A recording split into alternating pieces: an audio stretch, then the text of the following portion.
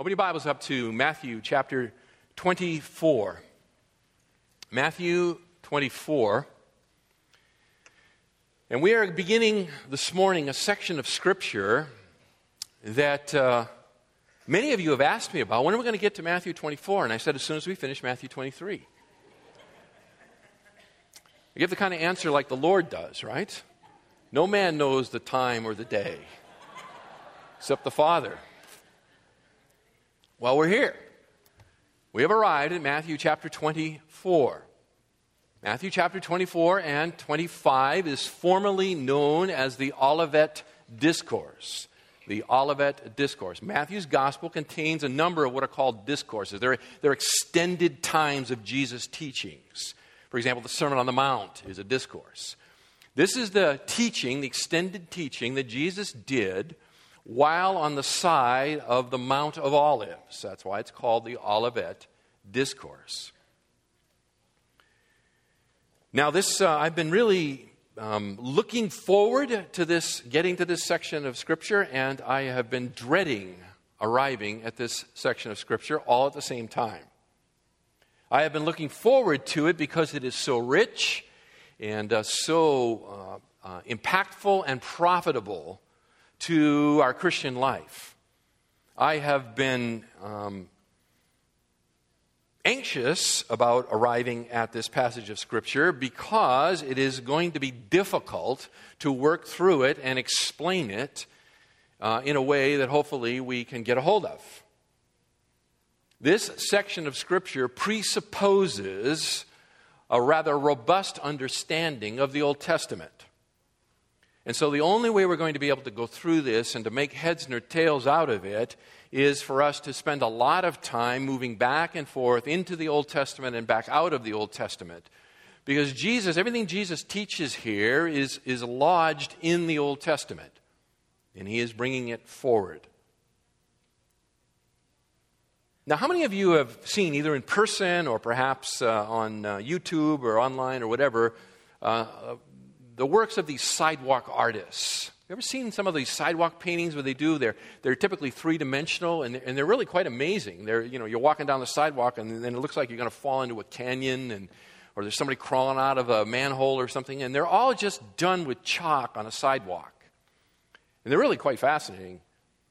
But as they do them, the artist will sort of draw and color in different pieces in different places and sometimes out of order. And so if you're standing there and watching it happen, you're scratching your head sometimes and thinking, okay, so I don't get it. Where does that go? What does that do? And over time, as the picture comes together, the details fit in place and the grand picture emerges. And you go, oh, okay, now I get it. Well, studying prophecy is sort of like that.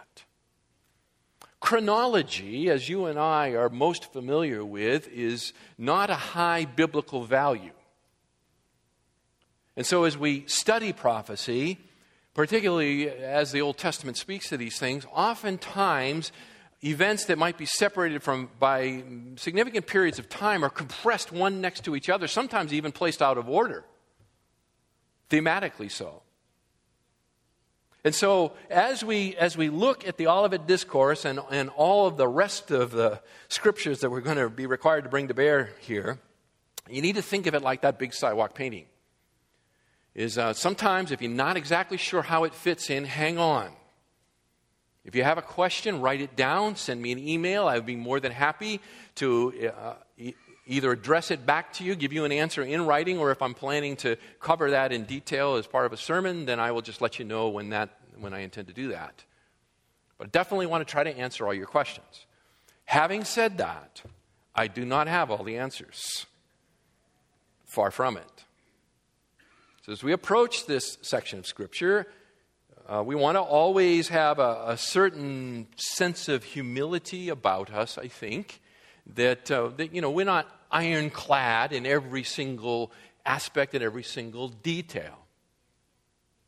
We do believe that we understand what's going on here. We believe we understand what Jesus is teaching. We think we can account for the parts and pieces. But clearly, it's possible that we could be in error in some of the particular areas. Not massive error, that would throw the whole thing away, that would necessitate the entire interpretation be jettisoned. But some of the possibilities, and as we work through, you will no doubt, if you are at all interested in prophecy, you will no doubt come to sections where you will go, well, that's not how my favorite prophecy teacher, so-and-so, says that it goes, and that's what it means. And I'll acknowledge that. I'm not going to have time to point out, where I differ from John MacArthur and, and all the rest of them, but you have the MacArthur Study Bible, so you'll know. Okay? And that's okay. That's okay.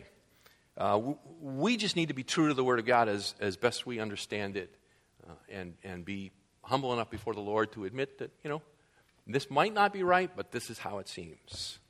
Okay? So that's going to be the approach. Now, we're looking here at the Olivet Discourse. And what I want to look at with you this morning is it in its entirety. I want to overview it. In fact, I'm going to read it to you. It's probably been a while since you have read it in one sitting. So what we're going to do this morning is I'm going to read it to you. I'm going to read Matthew chapters 24 and 25 to you, and then I'm going to come back and I'm going to quickly overview what we've just read and lay out what I believe are the major skeleton, the structure upon which it hangs. And then we'll, of course, come back and look at all the pieces and parts as we go. Now, as I've said, our study here, not this morning, but certainly going forward, our study is going to draw deeply from the well of the Old Testament. We are going to be looking at the book of Daniel. And we're not going to look at it just once or twice. We're going to be in the book of Daniel a number of times. So I could encourage you, if you have not read the book of Daniel lately, put it on your to-do list, and sometime in the next few weeks or so, read the book of Daniel. It'll be just that much more helpful for you if you are familiar with the book of Daniel. So we're going to look at Daniel. We're also going to look at the book of Revelation. We're going to need to look at the book of Revelation together. We're going to look at Jeremiah. We are going to look at the prophet Zechariah. We're going to be looking at 1st and 2nd Thessalonians. And we're going to look at a multitude of other Old Testament and some New Testament books as well. Okay? So there's a lot of parts and pieces that we need to bring together. So let's begin, though, with a simple reading of the text. Matthew chapter 24, beginning in verse 1. Jesus came out from the temple and was going away when his disciples came up to point out the temple buildings to him. And he said to them, "Do you not see all these things? Truly I say to you, not one stone here will be left upon another which will not be torn down." As he was sitting on the Mount of Olives, the disciples came to him privately, saying, "Tell us, when will these things happen, and what will be the sign of your coming and of the end of the age?" And Jesus answered and said to them, "See to it that no one misleads you. For many will come in my name, saying, 'I am the Christ,' and will mislead many. You will be hearing of wars and rumors of wars. See that you are not frightened, for those things must take place, but that is not yet the end. For nation will rise against nation, and kingdom against kingdom. And in various places there will be famines and earthquakes. But all these things are merely the beginning of birth pangs. Then they will deliver you to tribulation, and will kill you, and you will be hated by all nations because of my name. At that time, many will fall away and will betray one another and hate one another. Many false prophets will arise and will mislead many. Because lawlessness is increased, most people's love will grow cold. But the one who endures to the end, he will be saved. This gospel of the kingdom shall be preached in the whole world as a testimony to all the nations, and then the end will come.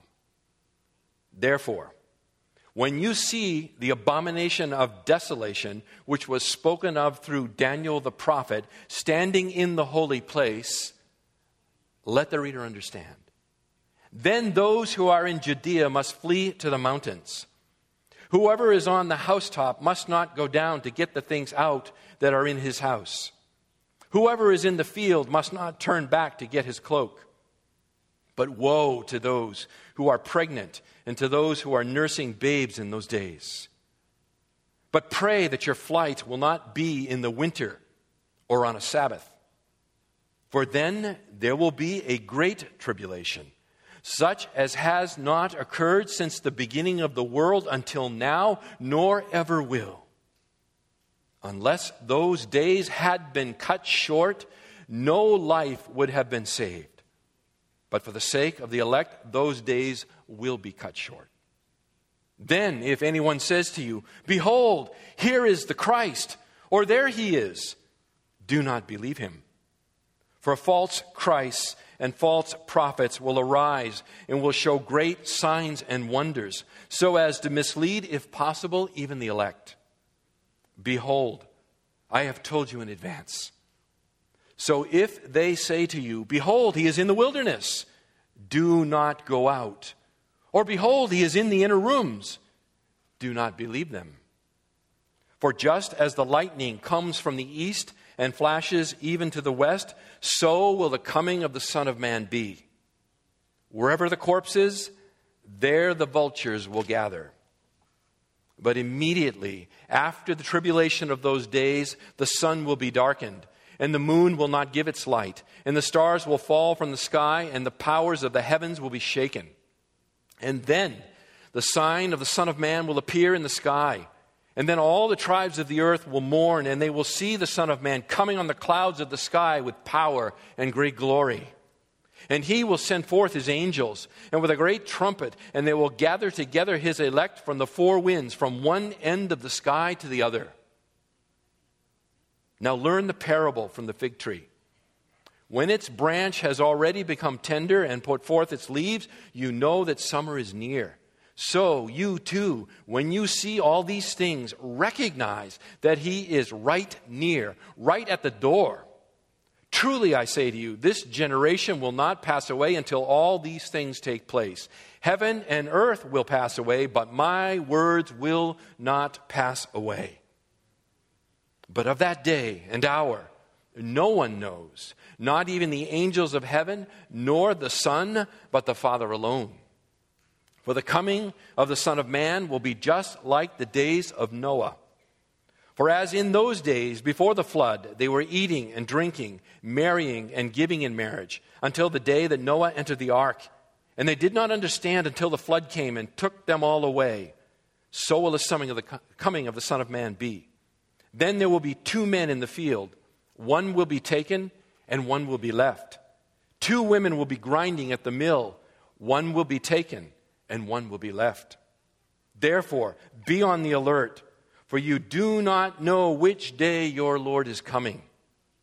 But be sure of this, that if the head of the house had known at what time of the night the thief was coming, he would have been on the alert and would not have allowed his house to be broken into. For this reason, you also must be ready, for the Son of Man is coming at an hour when you do not think he will.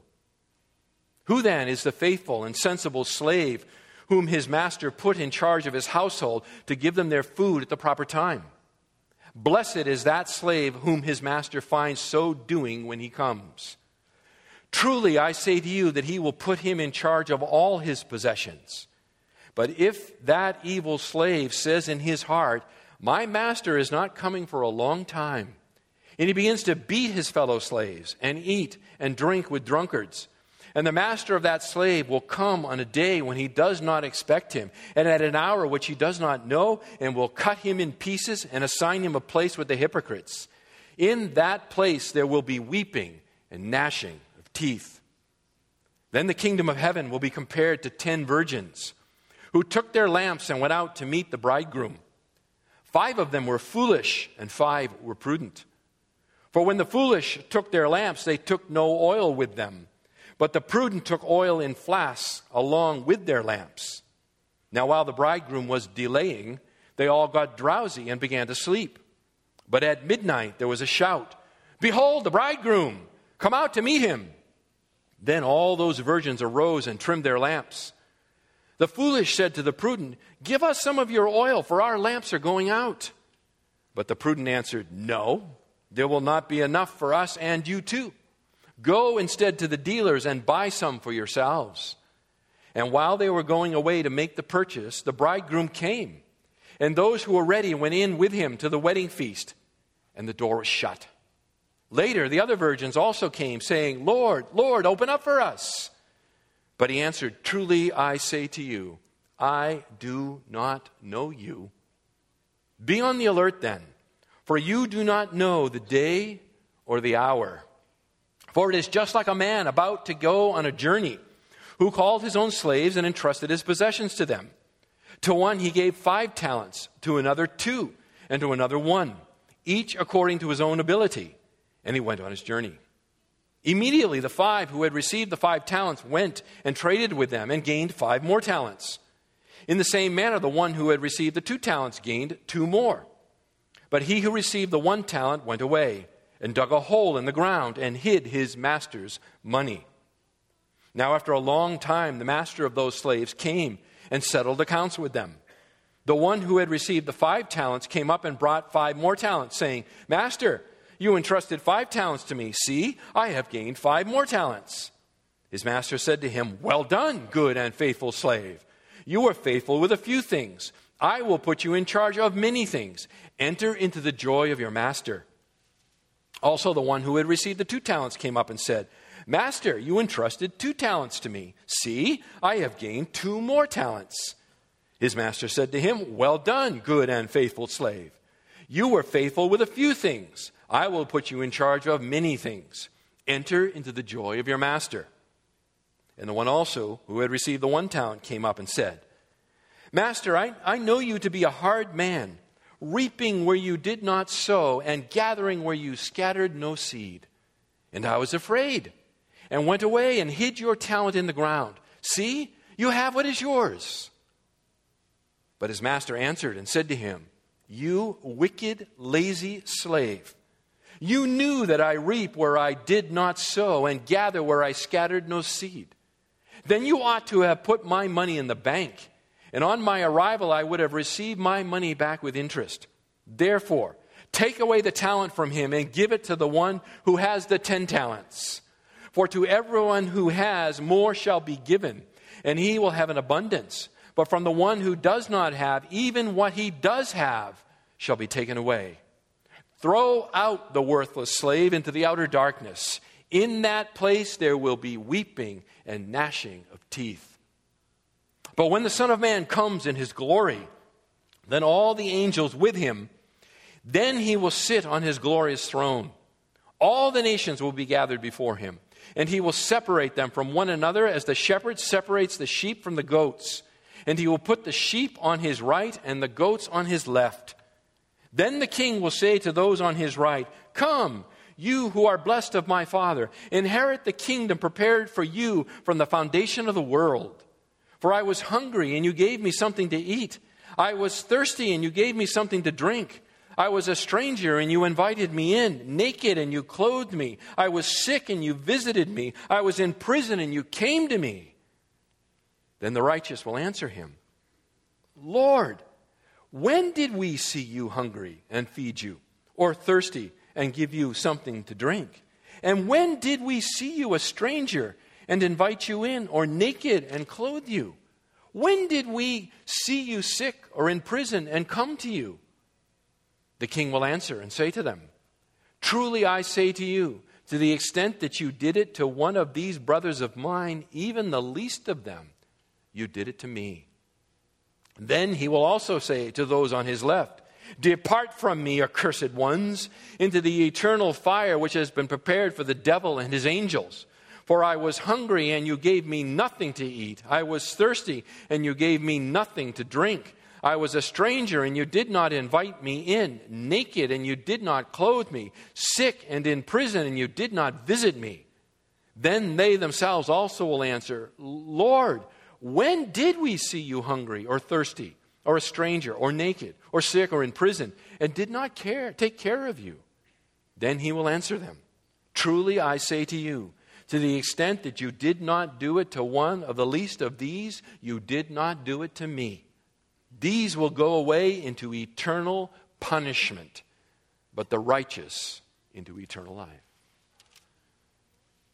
May God bless the reading of His Word. Beloved, I want to overview these 2 chapters with you this morning, and we're going to have to move quickly to do it. Starting first with the place and circumstances. The place and the circumstances of this Olivet Discourse. This is Jesus' longest prophetic teaching to be found in the New Testament. The book of Revelation is, of course, longer, but the book of Revelation was a vision given to John by Christ. These come directly from Christ during His earthly ministry. This is His longest, this is His most comprehensive teaching on the prophetic future. It is this passage, these 2 chapters, that lay the foundation for all further New Testament revelation with regard to the end times. Everything that comes after this, everything that the other disciples wrote, everything that Paul wrote, everything that John receives in the vision of Revelation and so forth, needs to accord with what Jesus has spoken here. Now, Jesus did not speak comprehensively. That is, that He did not cover every single detail. He laid down a framework. And it is the future writers who fill in the details as the progress of Revelation happens. I mean, the New Testament was written over a period of 40 years or more. And it's over this period that the details are continued to fill in. I mean, I don't know if you've ever thought about this before, but until John receives the vision of the revelation that is recorded, right, in the final book of the New Testament, there were details that nobody knew.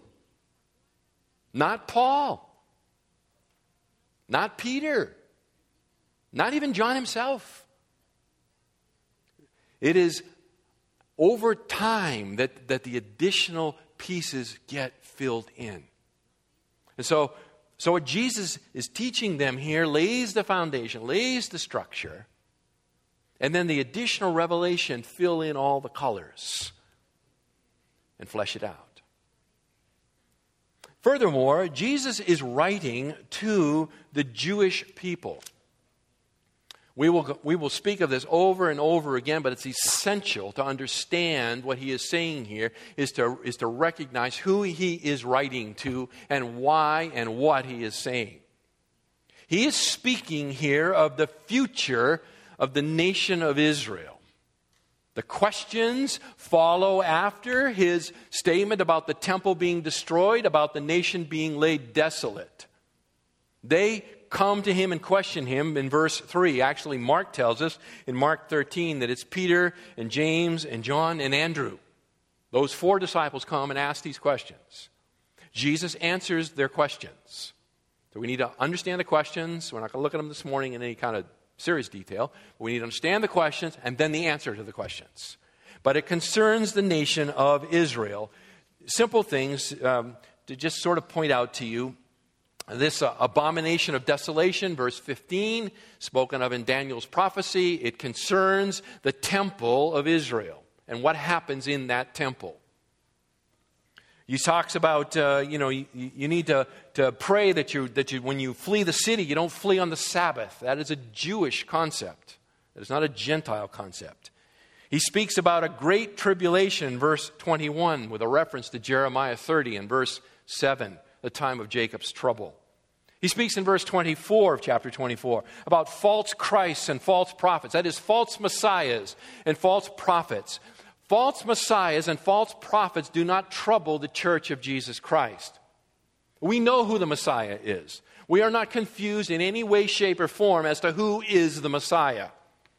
Nor, if you read the New Testament closely, is the church concerned with false prophets. The church is concerned with false teachers, and we are repeatedly warned about false teachers. But false messiahs and false prophets is an issue for the people of Israel. Remember in 1 Corinthians, Paul says the Jews want signs. They want miracles, right? They want prophecies and miracles. It is the Gentiles who want wisdom, tightly argued cases.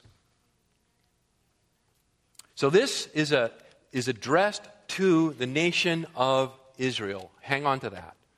Hang on to that reality.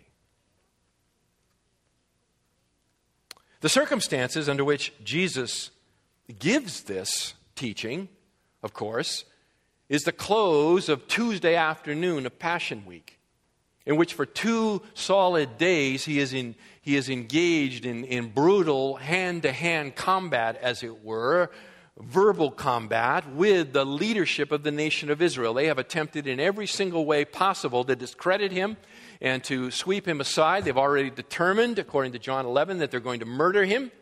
They are merely looking for an opportunity. They need to separate him from the crowds. They need to diminish his popularity. They need to either catch him in some sort of statement that could be considered seditious so that Rome will take care of him, or they need to catch him in a blasphemy so they can take care of him themselves. But they are attempting to destroy him, and he battles them and bests them in that open combat. At the end of Tuesday afternoon, he pronounces the series of woes contained in Matthew chapter 23. When he declares these woes upon the scribes and the Pharisees, he is declaring the woe upon the religion of his people, the Pharisaical Judaism of the first century. And he is declaring it to be absolutely, totally, completely false and bankrupt, deadly, and that they fall in line with all who have preceded them, who have opposed the prophets of God. And he pronounces upon them in chapter 23 and verse 38, desolation. Behold, your house is being left to you desolate. Being left to you desolate. The house is the temple. The temple is the city. The city is the nation. So by pronouncing the desolation of the temple, he is sweeping up all that is important to them. And he is saying the entire nation will be destroyed and laid waste. The concept of desolation, you can pencil this in, check it on your own. You can go to Jeremiah chapter 22 and verse 5 for the very same style language in which the prophet Jeremiah pronounces desolation on the temple and the city of Jerusalem and the nation of Israel prior to the conquest of the Babylonians.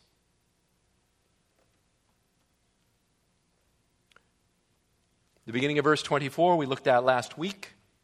He leaves the temple. When he left, he is symbolically withdrawing the presence of God from among the people, just like the Shekinah glory left in Ezekiel chapters 9 through 11. He sits down on the Mount of Olives and he looks back west towards the city and the magnificent temple that Herod had built. And he says, not one stone will be left upon another. The entire temple will be dismantled. And his disciples come to him. And they want to ask him some questions. The reason they want to ask him questions is because of how they understand the end time events to play out. Now, I'm not going to take you here this morning, but we will go there. Mark it down. Zechariah chapter 14, verses 1 through 11, lay out a scheme for the nation of Israel in the last days. The disciples were very, very familiar with this prophecy. And essentially what it says is, in Zechariah 14, beginning in verse 1, it speaks first of the destruction of Jerusalem.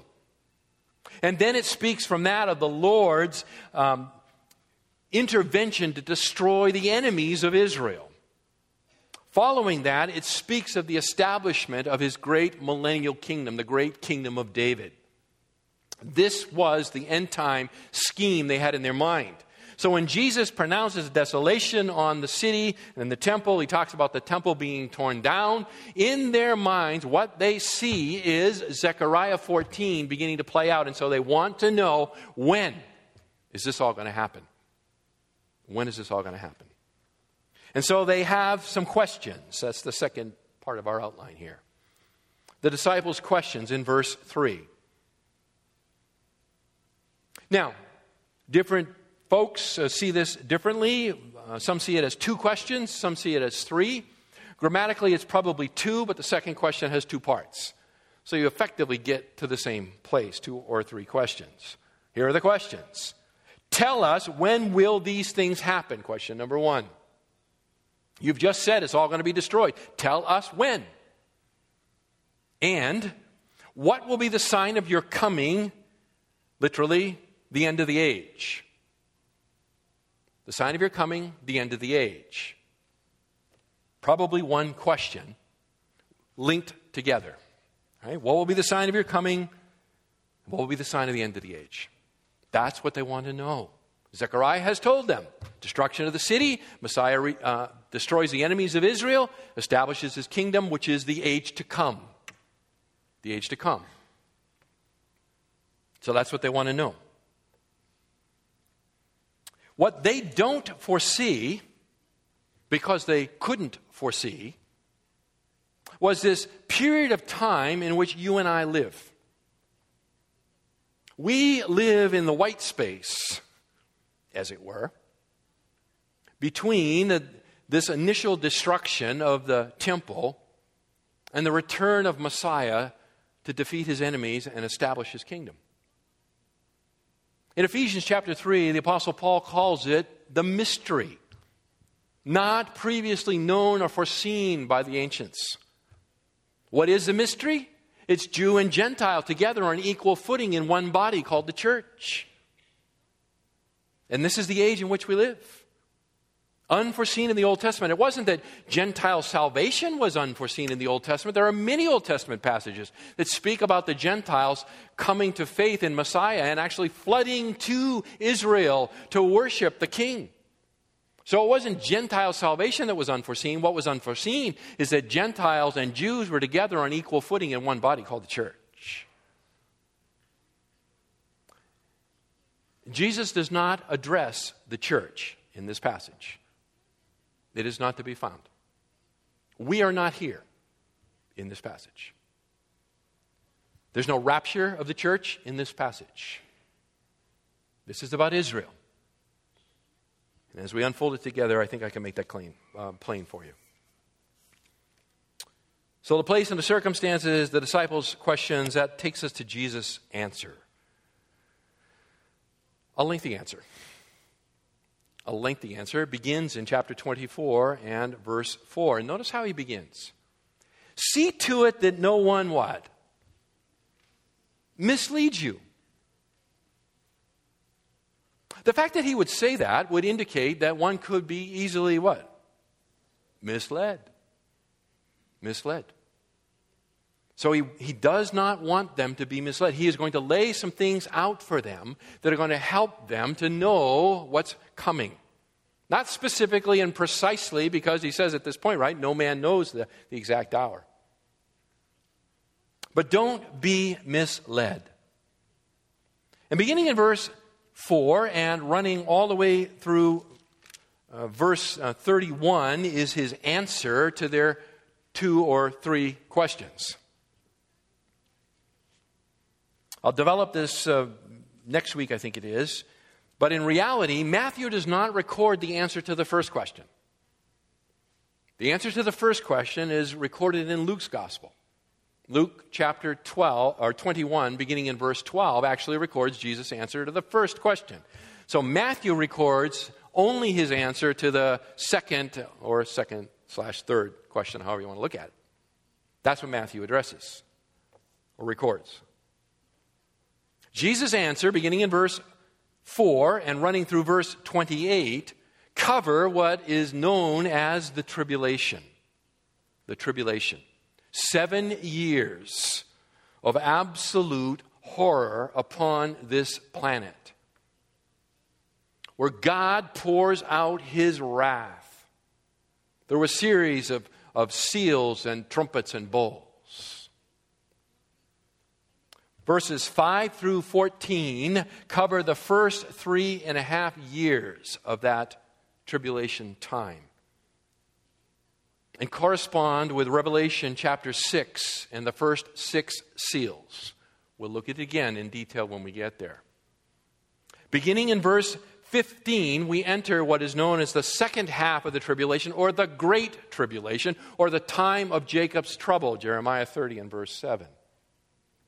It begins at the midpoint of the tribulation when the abomination of desolation is set up by the Antichrist in the temple in Jerusalem. So from 15 to 28 covers the second half of the tribulation period. Then, beginning in verse 29, Jesus speaks about his return, his second coming. But immediately after the tribulation of those days. You see that in verse 29? Immediately after the tribulation of those days, there will be these cosmic signs in the sky. And then, verse 30, the sign of the Son of Man will appear. So it's after the tribulation, verse 30, then the sign of the Son of Man in his appearance. Look over to verse 31 of chapter 25.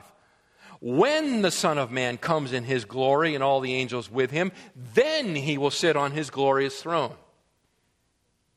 Beloved, after the tribulation, then Jesus returns. When Jesus returns, then he sits on his throne. Why do I take the time to point that out to you? Because it's simply this. We are not in the millennial kingdom. Jesus is not sitting on the throne of David. He is sitting at the right hand of the Father on the throne of God.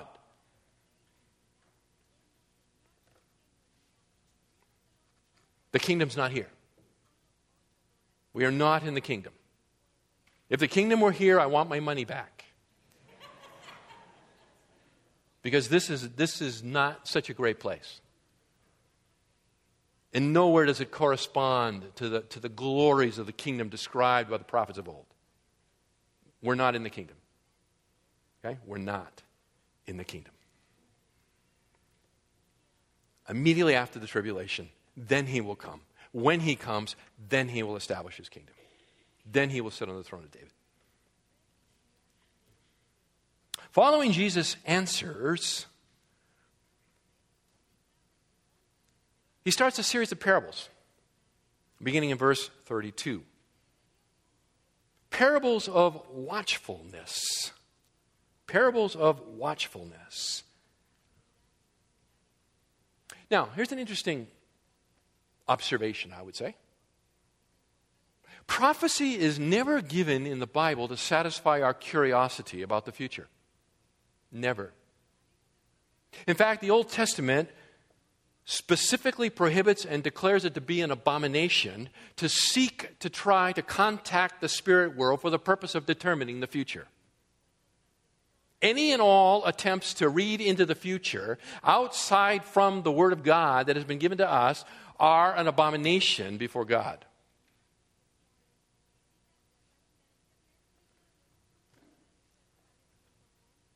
So, beloved, if you happen to have a zodiac table, burn it. Burn it. Okay? Burn it. God tells us what he wants us to know. And when it comes to prophecy, it's not to satisfy idle curiosity. The purpose of prophecy is to purify the people of God. That is its purpose. It is to purify us both spiritually and in terms of our character, the outworking of our lives. That is why prophecy is given. It's interesting to me that the scheme in which Jesus teaches. He begins his public ministry declaring to repent, for the kingdom of heaven is what? It is at hand. It's a message of repentance and faith. A declaration that you need to be made right with God. The kingdom is coming. It is, in his case, at hand in the persons of the king himself. And you need to be ready for the entrance of that kingdom. And the way one becomes ready is by becoming spiritually ready. We enter a literal physical kingdom through a spiritual door. That door is Christ. And so he preaches, and he teaches, and he exhorts, and he implores the nation to prepare themselves for the kingdom. And it's only at the end that he begins then to talk about prophecy. And I think that's an instructive sort of preaching scheme. preaching should begin with messages about repentance and faith and coming to know the Savior.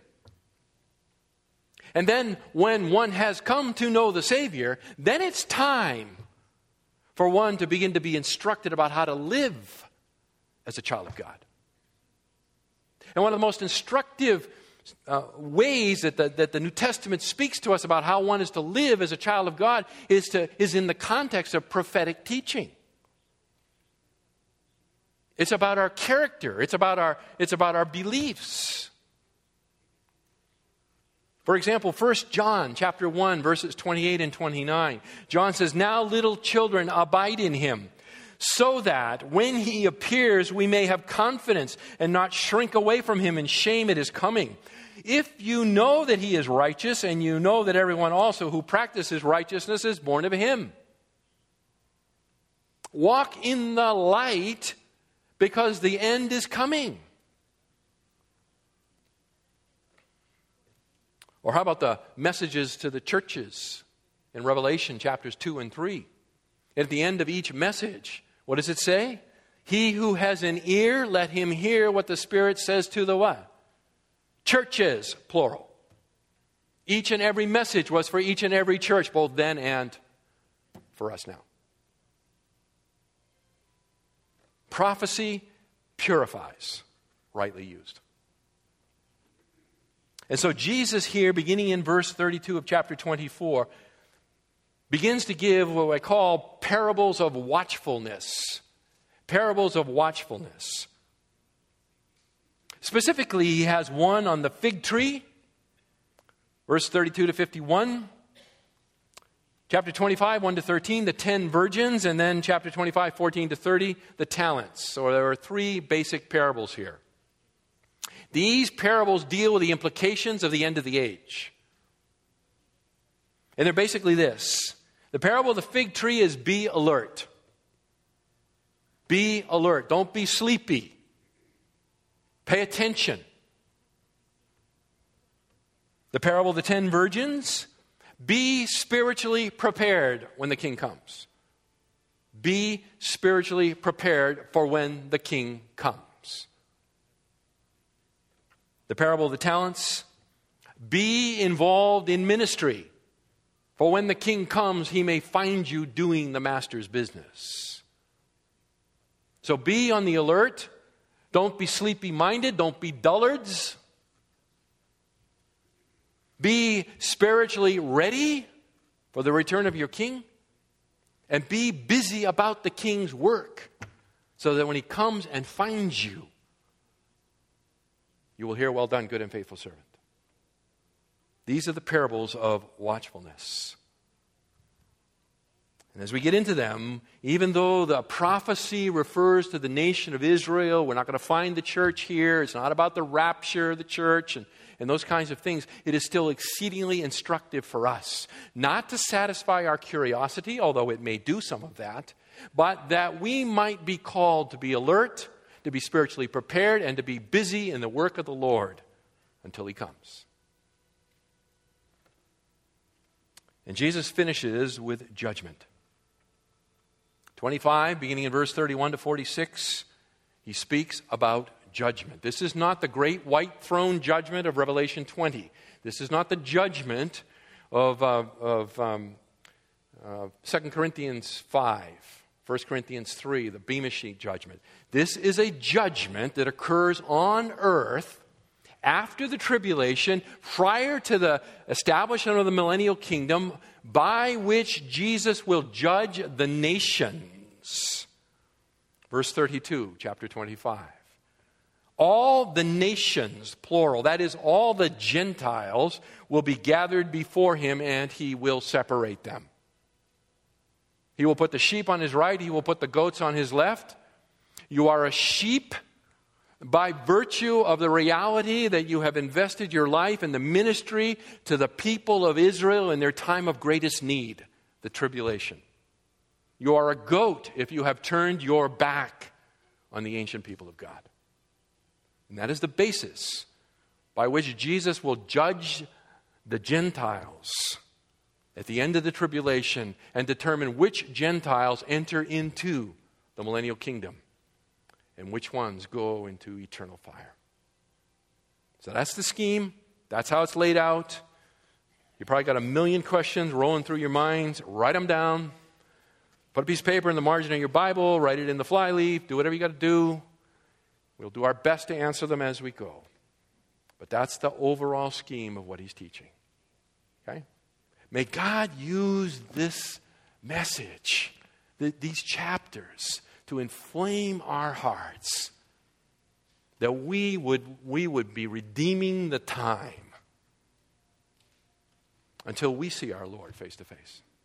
Let's pray. Father, we thank you for your word. We thank you that it is true and sure. We thank you, as you have said through your prophets, that heaven and earth would pass away before one aspect of your word would go unfulfilled, not one jot or tittle. We have absolute confidence in the word of God. Father, we confess that in our limitations, that there are things that are quite mysterious to us. That we can't necessarily account for every single detail, although we are to study to show ourselves approved, a workman who does not need to be ashamed, handling accurately the word of truth, as Paul says. So, Father, we want to do that. And we believe that you have certainly made your revelation plain enough to us that we can understand it in its sweep, and we can understand it in its parts. And even if some of the details may be a little murky or subject to different interpretation, Father, the grand scheme is plain to be seen. If we will but humble our hearts. May you help us do that. I pray, Father, for those here this morning that perhaps they've wandered in for the very first time, or perhaps they've been here a while, and they're still checking it out. They have an awareness of Jesus, maybe even believe in Jesus in some sense as a historical figure, but they do not have a personal saving knowledge of Christ. More importantly, he has not a knowledge of them. And I ask your Spirit to do something amazing even now. Open their eyes. May you bring them to a full awareness of their desperate condition and their need for the Savior. Draw them to yourself and save them, we pray. And for those who have placed their faith in Christ, our Father, may you use the messages here over the next weeks and months to deepen our trust and our hope in the risen Christ. For it's in his name we pray. Amen.